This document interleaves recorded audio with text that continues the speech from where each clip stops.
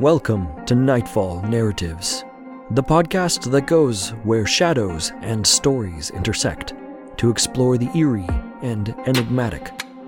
Join us as we journey into the heart of the unknown, immersing ourselves in tales of suspense and terror. In each episode, we'll either read a spine-tingling tale, or we'll take a closer look at the art of writing, unraveling the mysteries of storycraft that make such tales so eerily effective.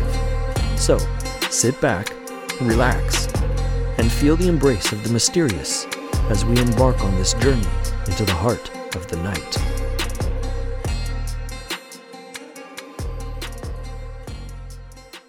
Welcome back to Nightfall Narratives, with me, your Nightfall narrator, R. Douglas Patton. In today's episode, we'll discuss and analyze the finale, Chapter 5 of The Willows by Algernon Blackwood, with a specific focus on the concepts of scapegoating and sensory deprivation, and how they were used in The Willows to great effect against the protagonists. Now, Chapter 5 of The Willows by Algernon Blackwood delves deeper into the psychological landscape of the protagonists as they continue their eerie journey down the Danube River. Now, this chapter provides a rich tapestry of psychological tricks that heighten the suspense and deepen the sense of unease. So, let's explore them. Firstly, the concept of scapegoating emerges prominently as the characters grapple with their mounting fears and uncertainties. As the protagonists face the menacing presence of the Willows, they instinctively search for a target to direct their anxieties. This tendency is observed when the narrator describes their thoughts. "If only the wind would rise and deliver us from this place," they exclaim, transferring the responsibility of their predicament onto external forces. The idea of scapegoating allows the characters to externalize their fear, attributing it to the environment rather than confronting their own internal anxieties. It becomes a defense mechanism that shields them momentarily from acknowledging their own vulnerabilities. Secondly, the concept of sensory deprivation plays a significant role in this chapter as well. As the protagonists navigate the desolate landscape surrounded by the relentless presence of the Willows, their senses are overwhelmed by the oppressive environment. Blackwood masterfully describes the monotonous drone of the wind, the dense silence that permeates the air, and the suffocating effect of the Willows' dominance. This sensory deprivation creates a psychological void, intensifying the characters' isolation and disorientation. With their usual sensory input diminished, they become more susceptible to hallucinations, heightened anxiety, and distorted perceptions. The absence of external stimulation leads to a heightened state of psychological vulnerability, as their minds become fertile ground for mysterious and unsettling experiences. Both of the concepts of scapegoating and sensory deprivation contribute to the overall psychological tension in The Willows. The protagonist's inclination to externalize their fears shields them temporarily from facing their own internal struggles. Meanwhile, the oppressive sensory deprivation amplifies their vulnerability, leaving them open to the uncanny forces at play. These psychological dynamics fuel the building suspense, creating an atmosphere of psychological uncertainty that captivates the reader and keeps them on the edge of their seat. So let's explore how the concepts of scapegoating and sensory deprivation can apply to us as individuals, heightening our own personal psychology in situations of fear and uncertainty. In our own lives, we may encounter moments of distress or anxiety that trigger a natural inclination to scapegoat. When faced with overwhelming challenges or a sense of powerlessness, we may search for external factors to blame, diverting our attention away from our own vulnerabilities. For instance, imagine finding yourself in a new and unfamiliar environment, feeling out of place and uncertain. It's natural to seek someone or something to attribute those unsettling feelings to, rather than facing the discomfort within ourselves. In a similar vein, sensory deprivation can impact our personal psychology profoundly. Imagine being in a situation where our usual sensory input is restricted or diminished. For example, picture finding yourself alone in a pitch-dark room or in an isolated place with minimal human contact. In such conditions, our senses become deprived of the stimuli they rely on, leading to a heightened state of vulnerability and disorientation. As a result, our minds may become more susceptible to distorted thoughts, hallucinations, or a deep sense of unease. These concepts intertwine with our personal psychology, shaping our responses to challenging circumstances. Scapegoating can provide a temporary respite from confronting our own fears and insecurities as we project them onto external sources. This allows us to regain a sense of control and alleviate the discomfort we experience. However, in doing so, we may inadvertently overlook the personal growth that can be achieved by directly addressing our internal struggles. Similarly, sensory deprivation affects our psychological well-being by altering our perceptions and heightening our vulnerability. When deprived of familiar sensory input, we may experience feelings of isolation and disorientation. Our minds may grasp for familiar cues, creating a fertile ground for distorted thoughts and unsettling experiences. However, it is important to recognize that within this vulnerability lies the potential for introspection and self-discovery. By understanding these psychological concepts, we can become more aware of our tendencies to scapegoat and the impact of sensory deprivation on our personal psychology. Recognizing these patterns within ourselves empowers us to explore alternative ways of coping with fear and uncertainty. Instead of externalizing blame, we can and should cultivate resilience by acknowledging and addressing our own vulnerabilities. Furthermore, in moments of sensory deprivation, we can strive to find inner strength and seek meaningful connections with others to counteract the effects of isolation. Thus, it is possible that in our vulnerabilities, we may actually find our true strength. Now, ultimately, by navigating the complexities of scapegoating and sensory deprivation within our personal psychology, we can cultivate a deeper understanding of ourselves and foster growth, even in the face of unsettling circumstances, and thus find our true strength. Understanding how to handle psychological concepts such as scapegoating and sensory deprivation in a psychologically healthy way is essential for our well-being as individuals. So let's take a moment to explore some strategies to navigate these concepts in a healthy manner. These are 5 techniques that you can use: self-awareness, acceptance and responsibility, internal reflection, building resilience, and engaging in sensory stimulation. So, let's go back first to self-awareness. The first step is to cultivate a self-awareness. Recognize your own tendencies towards scapegoating or externalizing blame when faced with fear or uncertainty. By becoming aware of these patterns, you can pause and reflect on your own emotions, thoughts, and reactions. This self-awareness allows you to take ownership of your internal experiences and empowers you to explore them in a more constructive manner. Then we have acceptance and responsibility.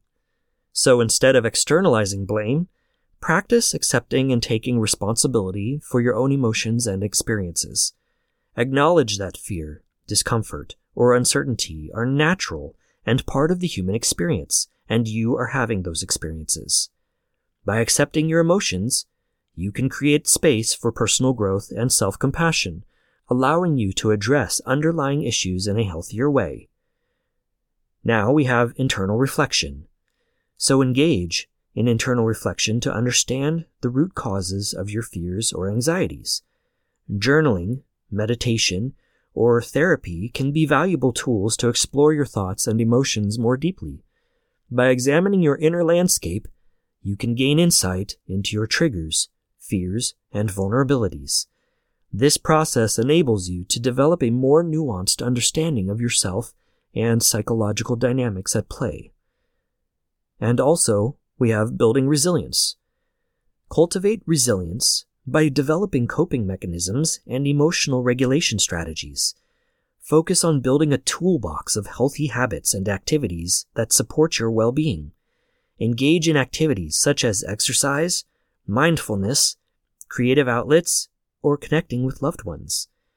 These practices help you navigate challenges and stressors in a balanced way, reducing the likelihood of resorting to scapegoating or succumbing to the effects of sensory deprivation. And seek support. If you find yourself overwhelmed by psychological challenges, don't hesitate to seek support from trusted individuals or mental health professionals. Sharing your experiences and emotions with others can provide valuable perspectives and guidance. A trained therapist can help you navigate complex psychological concepts and develop healthier coping mechanisms tailored to your specific needs. And then we have engaging in sensory stimulation. To counteract the effects of sensory deprivation, actively engage in sensory stimulation. Spend time in nature. Immerse yourself in uplifting music, or savor the flavors and textures of delicious food. Engaging your senses can help restore a sense of balance and connection with the world around you, mitigating the negative effects of sensory deprivation. So remember, handling psychological concepts like scapegoating and sensory deprivation in a psychologically healthy way requires patience, self-compassion, and ongoing self-reflection. By cultivating self-awareness, taking responsibility for your emotions, and seeking support when needed, you can navigate these concepts in a way that promotes your personal growth, resilience, and your well-being. So, now let's take a look at how we can use this in our writing.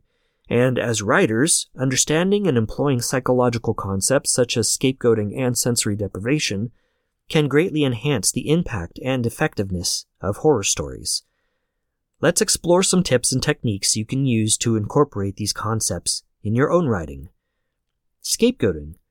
One effective technique is to create a sense of unease and suspense by utilizing scapegoating in your horror stories, of course.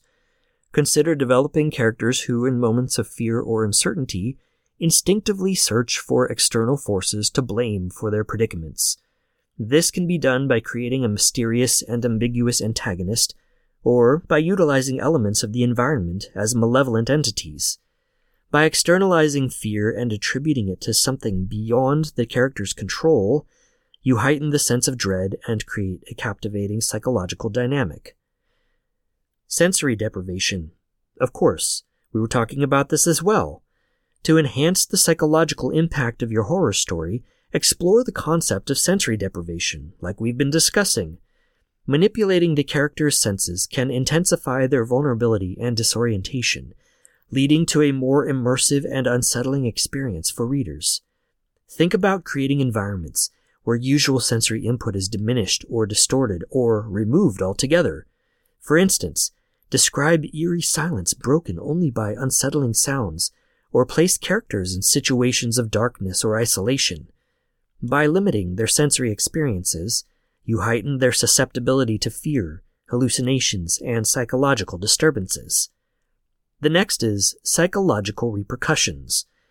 So consider delving into the psychological repercussions of scapegoating and sensory deprivation in your characters. Explore their internal struggles and the impact of these concepts on their personal psychology.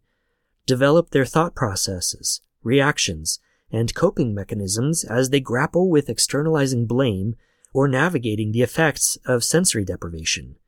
By delving into their psychological states, you create multidimensional characters and deeper emotional connections with readers.